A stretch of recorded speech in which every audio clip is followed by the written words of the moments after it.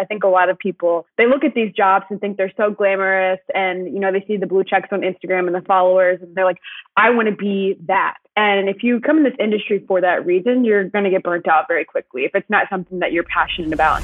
What made me stand out and set apart when you're looking at resumes is being able to see okay, this girl could be a one-woman band if we needed her to be. And so this is why this can be our best candidate. This is the WorkInSports podcast. Here's VP of Content and Engaged Learning at WorkInSports.com, Brian Clapp. Pardon my voice a little bit. I am a little bit under the weather, but we've got a good story to tell, so let's get into it and let's power through, because that's what we do when we work in sports. There's no time for being sick. So let's kick this off. In the year 2000, I was working in the sports department at CNN Sports Illustrated as a producer. I know this sounds weird to all of you, but the internet was still a relatively new phenomenon.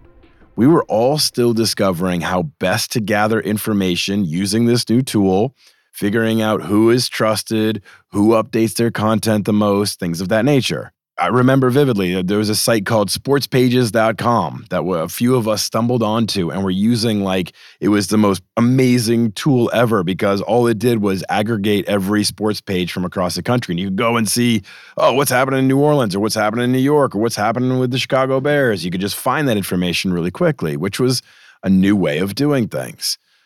We also had bookmarks on all of our computers to all the pro team sites. So you'd spend hours setting up your NFL links, your MLB links, all of those, etc. And as a Boston guy, I top-loaded my dashboard with the Red Sox, the Bruins, the Celtics, and the Patriots. And I'd so excitedly start my shift by going onto those pages, looking a little bit, seeing if any new things had happened, because smartphones weren't as much of a thing back then. They weren't really a thing at all. So you had to be at work on your computer doing it. This is so crazy for me to be admitting this. I mean, this was 22 years ago, which isn't that long, but geez, how much the world has changed. Anyway, there's a point to all this story, so I'm going to continue going.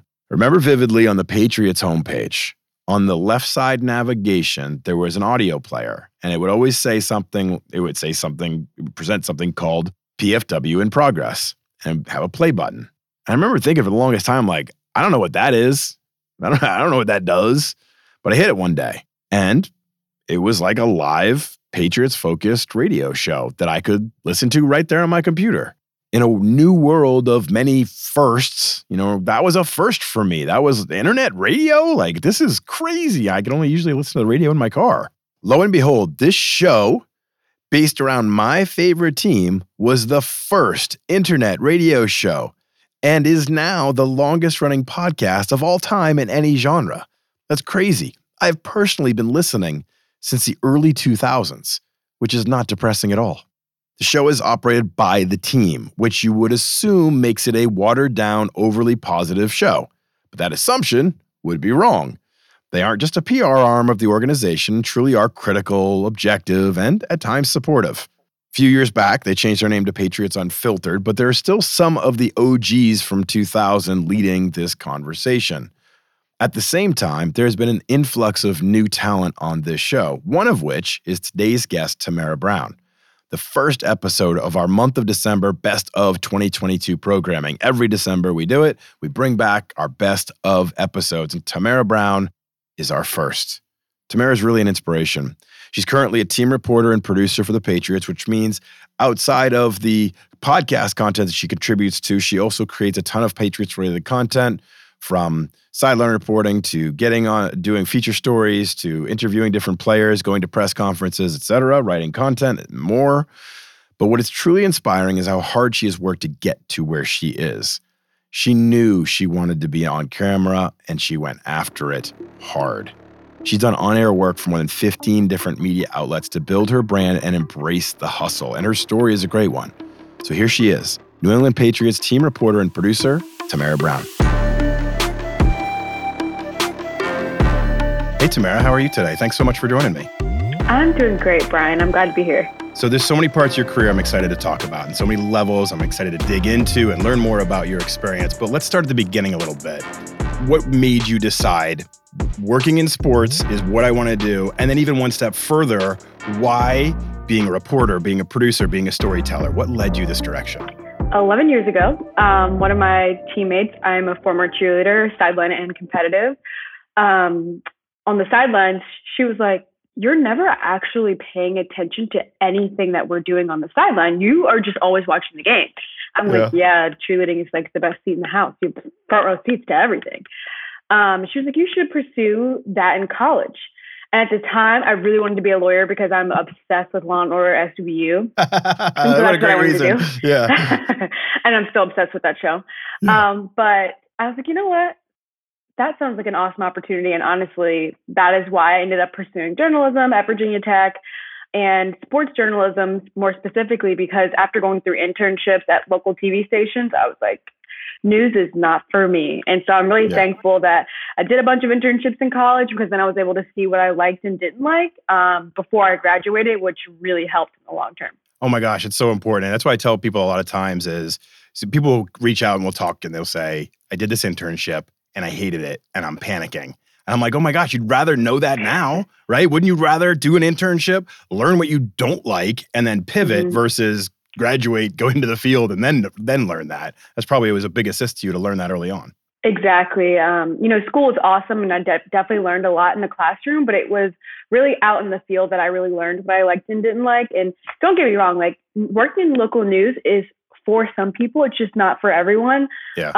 And I'm so thankful that there are multiple routes in journalism that you can take. So definitely take all the internships that you can in different spaces and different fields, even in things that you might not be interested in, because the more you know is better, honestly. So let's keep digging into that, because I've looked at thousands of LinkedIn pages and I've looked at lots of resumes over the years. And I have to say, your background and experience and what you did so aggressively to gain experience is as impressive as it comes. I mean, you graduated from Virginia Tech in 2015, 2016, right around then. Yeah. And you have a lot of lined up experience. You were aggressive doing internships to gain that experience to stand out in the industry. But what was your kind of strategy and approach as you identified that you wanted to work in this field and then just went after it aggressively? I think one of the first things that I learned early on is that your yes count should be greater than your no count, meaning that I like that. You should at all times be saying yes. If someone asks you to run stats at a game, yes. If someone asks you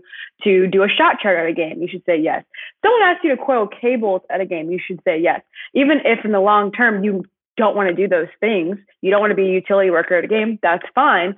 But the more people that you know in this industry, the better. Because at the end of the day, my resume does look great, but it's not what I know, it's who I know. I've met so many valuable people at every single stop that I've made that I still talk to now, and they reach out if they know of opportunities, or maybe they have an opportunity in-house that they know I'd be great for. So we hear this all the time. It's probably a broken record, but it's not what you know, it's who you know. And I definitely wanted to make sure that, one, I didn't turn down a job based off location. I know we all want to live in the Miamis, the Atlantas, the DCs, LAs, New Yorks of the world, but sometimes you can't. Sometimes the best opportunities are in the middle of nowhere, like working at Notre Dame in South Bend, Indiana. Yeah, exactly.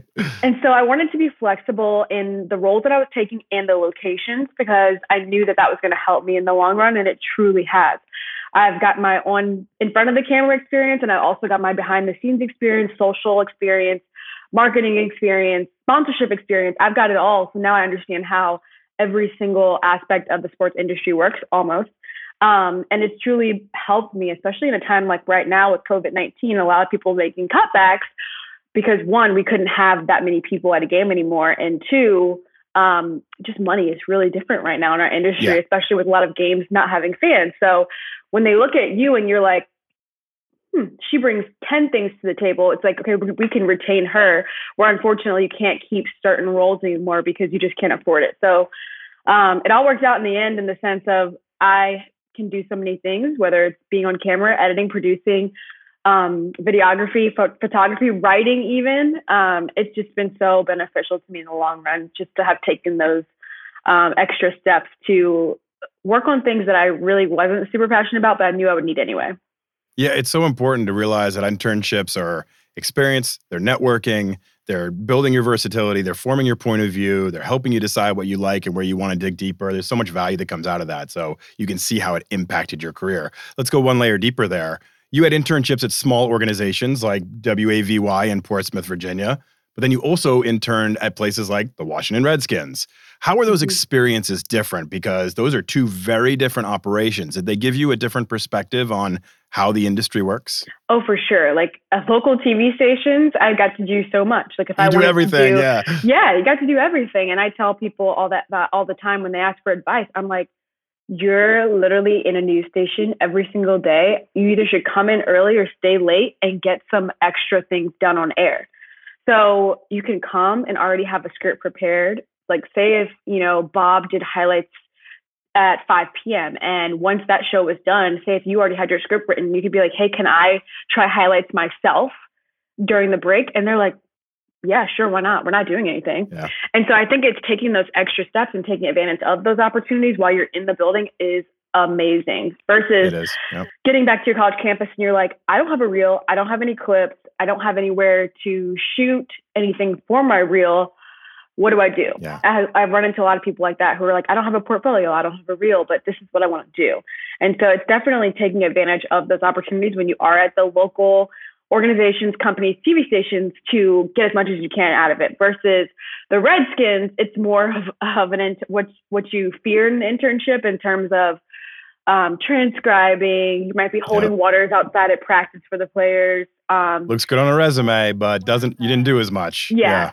It's more of the heart, like the sweat and tears part of it. Versus really getting some experience, but it's still worth it because there's a lot of networking that happens, being a part of a lot of really cool experiences like training camp too. So it has its ups and downs, but it's not as glamorous as getting cool things for your reel on local television. I totally get that. I think that's an interesting balance though. It's one of the things we talk about a lot is when you're doing internships to get that balance of big professional team where you can network and you can kind of observe how the best practices work. And it's something that stands out on your resume, but you might not do as much. And then that local, you're doing everything. You're really getting exposed to a lot. So that makes a lot of sense. Sports reporter jobs, as you well know, are highly competitive. And like we talked about, you graduated from Virginia Tech just 6 years ago.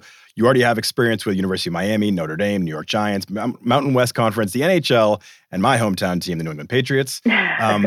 As you look back, what has been your key to standing out from the competition and earning these jobs? Wow. I think a big part of it is that I can bring multiple skills to the table. I know that when I've been interviewing for reporter jobs in the past, they're kind of like, we don't want someone who can just be a talking head and talk in front of the camera. Like, we're going to need someone who can produce, who can edit their own stuff, who can write potentially, who can shoot, who knows how to run social media, who knows how to produce something that can go on social media.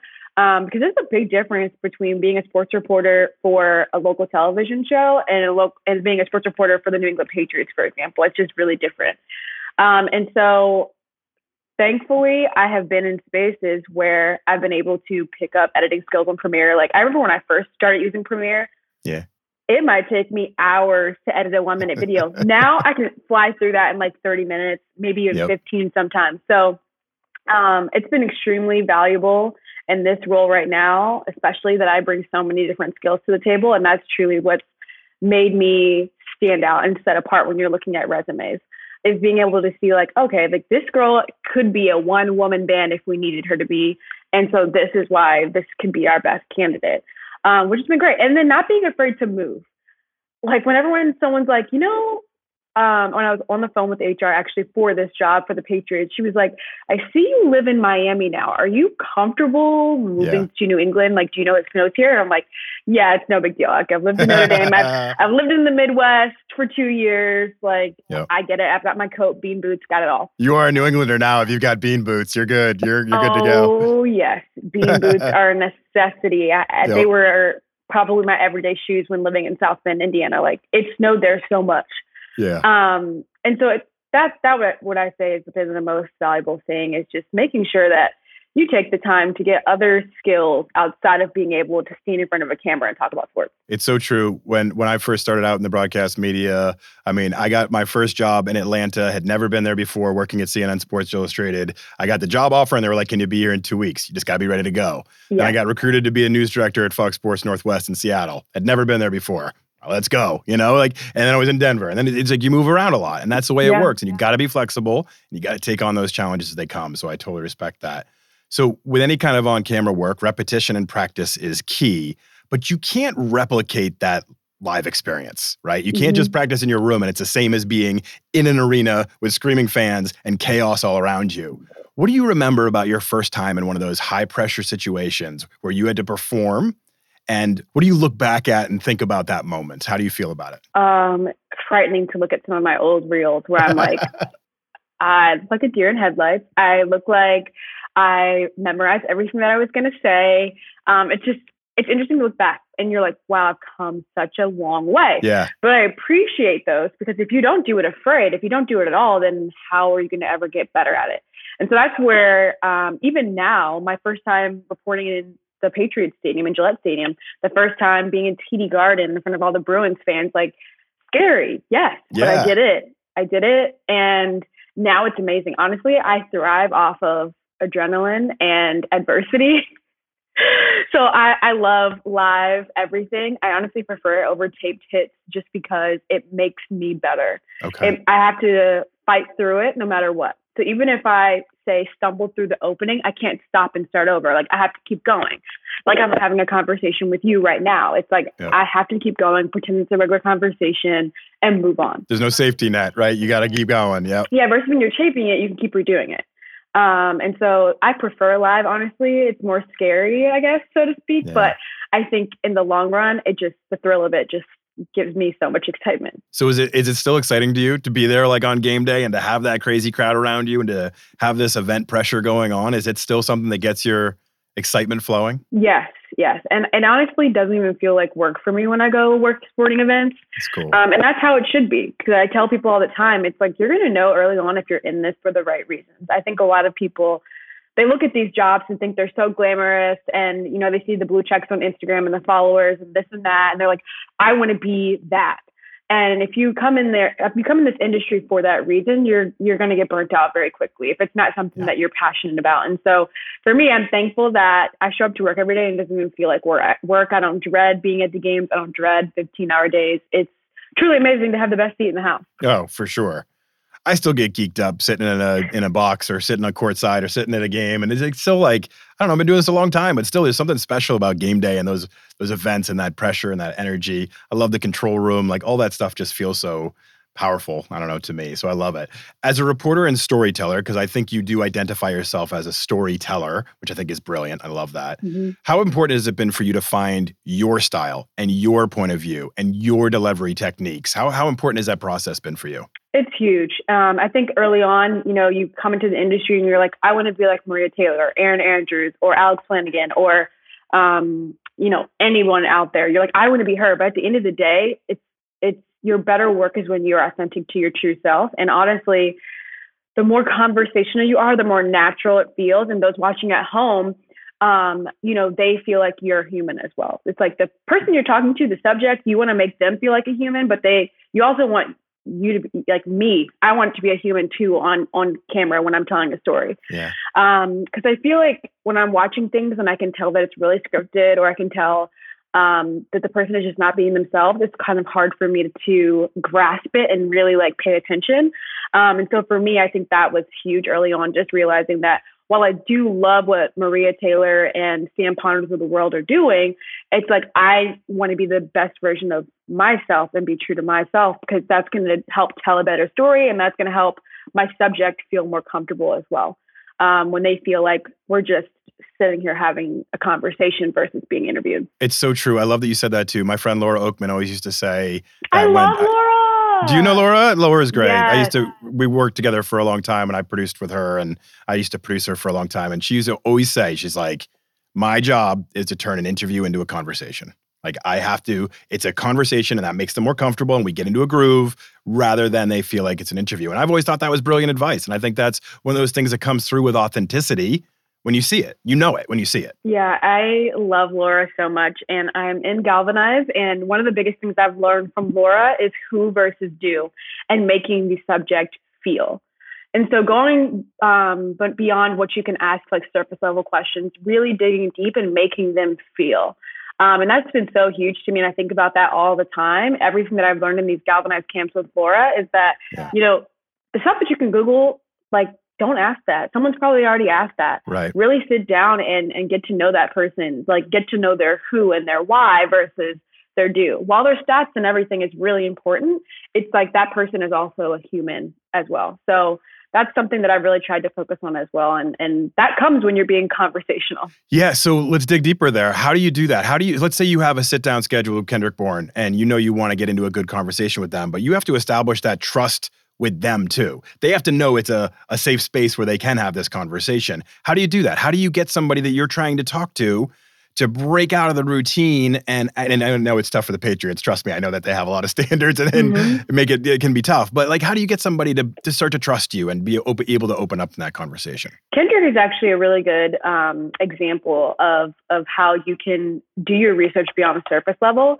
So with him, I've actually been in other press conferences, like with his other teammates, and they'll talk about Kendrick. Okay. And so that's even things that I'll write down. And I'm like, I wonder if Kendrick even knows that they said this about him. And so when I get Kendrick in front of me, I'm like, hey, your teammates describe you as a Labrador, like as a puppy who has so much energy. You never have a bad day. Like you are such an energetic dog. And he was like, wow. He was like, that's definitely me. I'm a light bulb that never goes off. He was like, I am just so grateful for every single day. And therefore, I feel like I always can be in a great mood. Like, why do I have a reason not to be in a great mood? I'm here today. I'm at practice. Like, I'm on this team. I have another opportunity. And it's different things like that, whether it's going through their Instagrams or even looking at their Instagram stories and seeing like, hey, like they're always at home playing guitar. Like maybe ask them about that and why they get into guitar. Or maybe it's asking them about the community service that they're interested in. It's like, what is the story behind that? And a lot of times it's like, well, my sister had ovarian cancer, or my best friend was really passionate about this growing up, but unfortunately they passed away, so I took it over. I've actually had that happen before, where it was like one of the athletes started his own clothing line, and I asked him like, what made you so passionate about clothing? And it turned out that his best friend was really passionate about it, wanted to start his clothing line, and that's why he ended up starting a clothing line. And it's taking that extra mile to listen to press conferences, read other articles where maybe their teammates are talking about them, and then also paying attention to their social media. There are small cues on there that you can potentially use to ask more questions beyond what you see on the usual stat sheets and other things like their bio on the website. I love that. I love digging into the depth of the person and really trying to connect on that level, because people like to share. And especially if you put the work in and they show that you're a storyteller, you want to get into a real meaty conversation with them rather than just talking about what their approach is on third down. Like that's stuff that people can really sink their teeth into, and that opens people up. So I love that perspective. When you look back over, and trust me, I know everybody will talk about every interview they've ever done they love, but do you look back and say like, there's certain interviews that I've done with certain people that I just felt like I really connected with, and really that was a shining example of what can happen when I'm on my game? Do you think of any of those moments? Yeah, I honestly think that going through the pandemic and then also just the social injustice that has been happening over the past 2 years, those interviews that I've had, I feel like from that point forward have been so much better. I feel like that's when we really started to see people care more about the human behind the athlete, which is sad that it took, all these crazy things happening in our country for everyone to really peel back the layers and be like, okay, this is who's behind that jersey. Yeah. And I think that once I had the opportunity to talk to a lot of athletes and coaches about these very real things that are happening outside of the court, pool, field, I think that's when a lot of my interviews got so much better, really making them feel. And honestly, that's probably because too, that's when I had my first galvanized camp with Laura Oakman, where she taught us like how to ask better questions. It's like, instead of asking this, this, and this, why don't you ask this instead? Really go beyond the surface and the things that you can Google and the typical, like, what keeps you motivated? What keeps you up at night? Why are you so passionate about football? It's like going beyond that. Right. Because at the end of the day, they're all probably going to say the same answer. Like, it's the game I love. I've been playing this since I was 9 years old, or something around there. So that gets old and boring after a while. Uncovering something new is pretty exciting. It is. And having the opportunity to tell someone else's story is amazing. And it's truly just a blessing to be a vessel for the story that maybe they've been wanting to tell forever, but they didn't trust anyone to have it told. That's an honor, right? Right. When somebody opens up to you like that, that's a real honor. Yeah. So let's jump into some broader topics in the world of sports. You and I connected through the Creators of Color program with #sports, which is, as an organization, we at WorkInSports are one of the sponsors of the event. It's a super important event to highlight minority creatives in the sports industry. You were named to the inaugural cohort. What does that mean to you to be recognized for your work in this manner? It was truly an amazing honor, honestly, just because I know there are so many talented Black creators in the industry. There's so many. And to know that, applying for this and it being the inaugural one, I know it was probably super, super, super competitive. It was just honestly shocking in a sense, and especially to see some of the people that were in the inaugural, like Kimmy Chex, for example, 25 years old, like the youngest host on the NFL Network, to be on there with someone like that. Yeah. And others. I mean, they're all so talented, but she's one that automatically comes to mind. It was just like, wow, like I'm in a class with these people. Like it says a lot. Because a lot of times, you don't need the applause of others and peers, but it's something that feels good. And so when you see something like this happen, it feels great, especially if you don't receive love very often in what you do. Yeah. It was an amazing event, and it's been amazing to see this cohort and get to know many of the members. We were there for Media Day and did a lot of interview setups, and the openness, the vulnerability, the conversations we got to get into, I thought were really inspiring, and I'm glad that we've been able to continue this conversation. I've asked a lot of the different members if they felt like the sports industry was inclusive. And I know that's a really broad, wide-angle lens question, but I do think it's important. And what was interesting to me is you got a mixed bag of responses. Some people were like, yeah, it's a lot better than when I first got in. And other people are like, no, it's terrible. It's not a great existence for me. And I feel shunned in this environment, or I feel alone in this environment. So we got into some really interesting conversations. I'd throw the same point back at you. You've had experiences in a lot of different regions of the country. You've been in different environments, from college sports to pro sports to small local stations. What's your take as you look at it, as you look at inclusivity in the sports industry and the way we embrace people of all cultures? What do you see? What do you feel? My honest answer is no. I don't think it's inclusive, but it's more so probably a different response than you've heard so far. But I think it's more so with money. And I say that because, as we know, the sports industry pays terribly. Yeah, and been there. Thank you. Yeah, it pays terribly. And a lot of people of color don't have the support from mom or dad, or, maybe their grandparents or whoever. They don't have the support. And so sometimes we aren't able to chase our dreams because we can't afford to. We can't afford to move across the country with no relocation and no help, and then start a job that pays barely enough to pay the rent in that city. And so I think that unfortunately causes a lot of people of color to stray away from this industry, because they're like, I can't afford to go into debt to chase my dreams. Like, I just can't. And I don't have the support to do that. And so I think that for me, it's like, I've been thankful that my parents have helped me some to get to this point. Because a lot of jobs have not paid for relocation. They've barely paid enough to pay for rent. And so I'm ended up having to work multiple jobs to make ends meet just to chase my dreams, knowing that I'm hoping that one day this is going to all be worth it. And so I think that when you don't have that support, it's going to be hard to get in this industry when you don't have your mom or dad paying your rent, or, your grandparents have passed you down, an inheritance that has helped you. It's different things like that I think it's difficult. And obviously the pay is a struggle for everyone, but I think it really hurts us when we don't have the support, depending on what part of, the country that we're coming from. Yeah, it's such a brilliant point. We've had this conversation. I've had this conversation with many people before too, about even the foundation of internships, how we started out this conversation. Those internships should be paid, period. Their labor, their work. And when you pay somebody on an internship, that opens it up to anybody to contribute. And if you don't pay, there are a lot of people that just won't be able to do it. They may be paying their way through college. Yeah. They may have other restrictions on, other responsibilities that prevent them from being able to just work for free. But if you don't, then you don't get the experience and you don't get hired. It's a slippery slope. And so, I mean, I've made this case many times that I think that every internship should be paid. It should be just a standard. And if it isn't, then that's a problem and we need to fix it. But I think you're right in that even those entry-level jobs, it can be extremely, I remember even for myself, my first job at CNN, I was getting paid under $20,000 a year trying to live in Atlanta. It wasn't happening. I was going backwards every month. Every paycheck was like gone within like 3 days.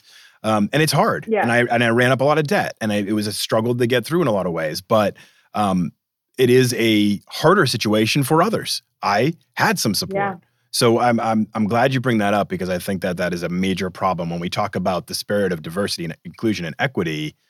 It starts at those very early phases and in pay and in all of those instances and internships and whatever. You're also very active in supporting women in sport in the sports industry, giving back to the next generation, which I love. When you were coming up in the industry, did you have mentors who helped guide you and instruct you? And what were some of those things you pulled from them?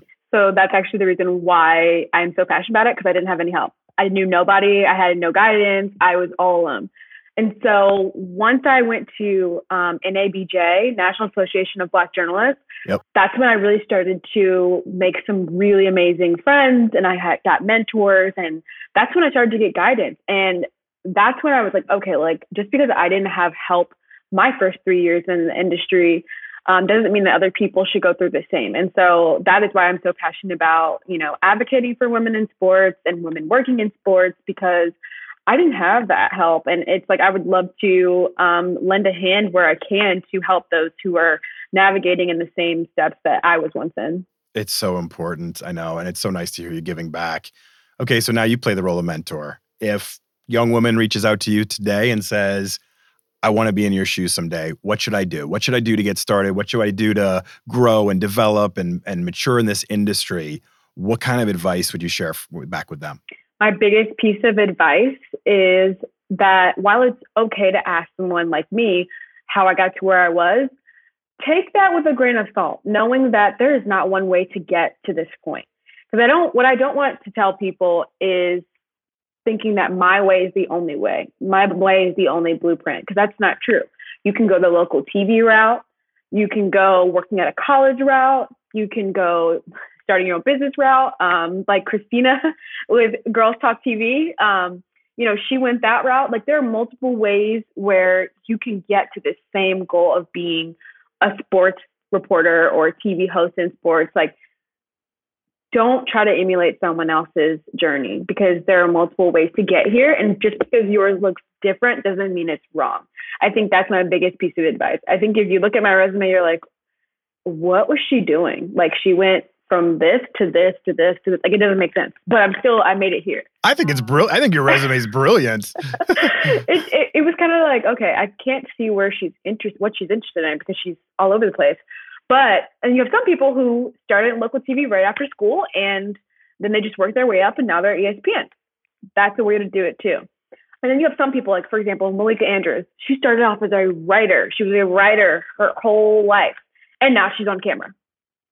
So I think there are just multiple ways to get here, and I just don't want anyone to get discouraged if their path takes longer or it looks very different. It's such great advice. It's such a wonderful journey that you've been on. And it's great to hear your story and how you've put the work in to get to this point. And I love your perspective on all the things that are happening in the industry right now, as far as DE&I and all the other issues that are so important in our world. And I'm glad that these things, I had an interview a couple weeks ago with Chris Brown, who's the Associate Athletic Director for DE&I at the University of Delaware. And we were talking about how, because he and I are about the same age, he was like, yeah, this didn't even exist. We didn't even talk about this 5-7 years ago. The fact that we're talking about it and having these conversations and trying to dig deeper into solving some of these root problems, there is tons of work to be done. There's a long way to go. I'm not saying that we're getting anywhere yet, but we're having the conversations. We're getting to discuss it. We're getting to try to make change out there, which I think is such a positive. So thank you so much for coming on and sharing a bit more of your story. I know this advice will help out so many people in our audience. So just thank you so much for being a part of this. Thanks so much for having me, Brian. I'm definitely happy to share any advice that I can that will help anyone have an easier journey than what I did. I think, seriously, you sell yourself so short. Your journey's awesome. I mean, I'm looking through your resume and I'm so impressed of every step that you've taken and these accomplishments you've had and the awards that you've won for ACC Network, Digital Network. I mean, it's so impressive. So you should be really proud of getting to this phase where you are a team reporter for the best team in the NFL. I mean, I might be a little bit biased, but the best team in the NFL, only 6 years out of college. That's really impressive. You should be proud of yourself. So congratulations on everything, and thanks so much for coming on the show. Thank you.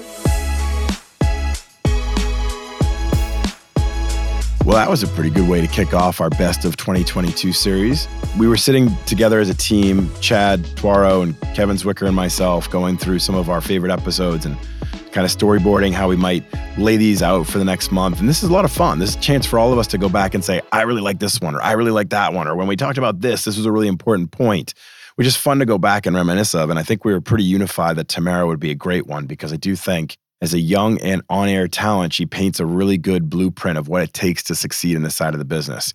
You got to love it. You got to really want it for more reasons than just I want to be seen on camera. I want to be known. Like, you have to really have that desire to be a storyteller, to create unique things, to put yourself out there. And if that sort of stuff really drives you, the opportunity is there. Just got to embrace that hustle like Tamara did. Thanks for listening, everybody. We will have another great Best of 2022 episode next week, and we'll still do our Monday episodes providing your answers to your fan questions. So please continue to tune in and share this podcast with somebody else. We want to continue to grow in 2023. What year are we coming up on? We want to continue to grow in 2023, and we need your help. So thanks for listening, everybody, and we'll see you on Monday.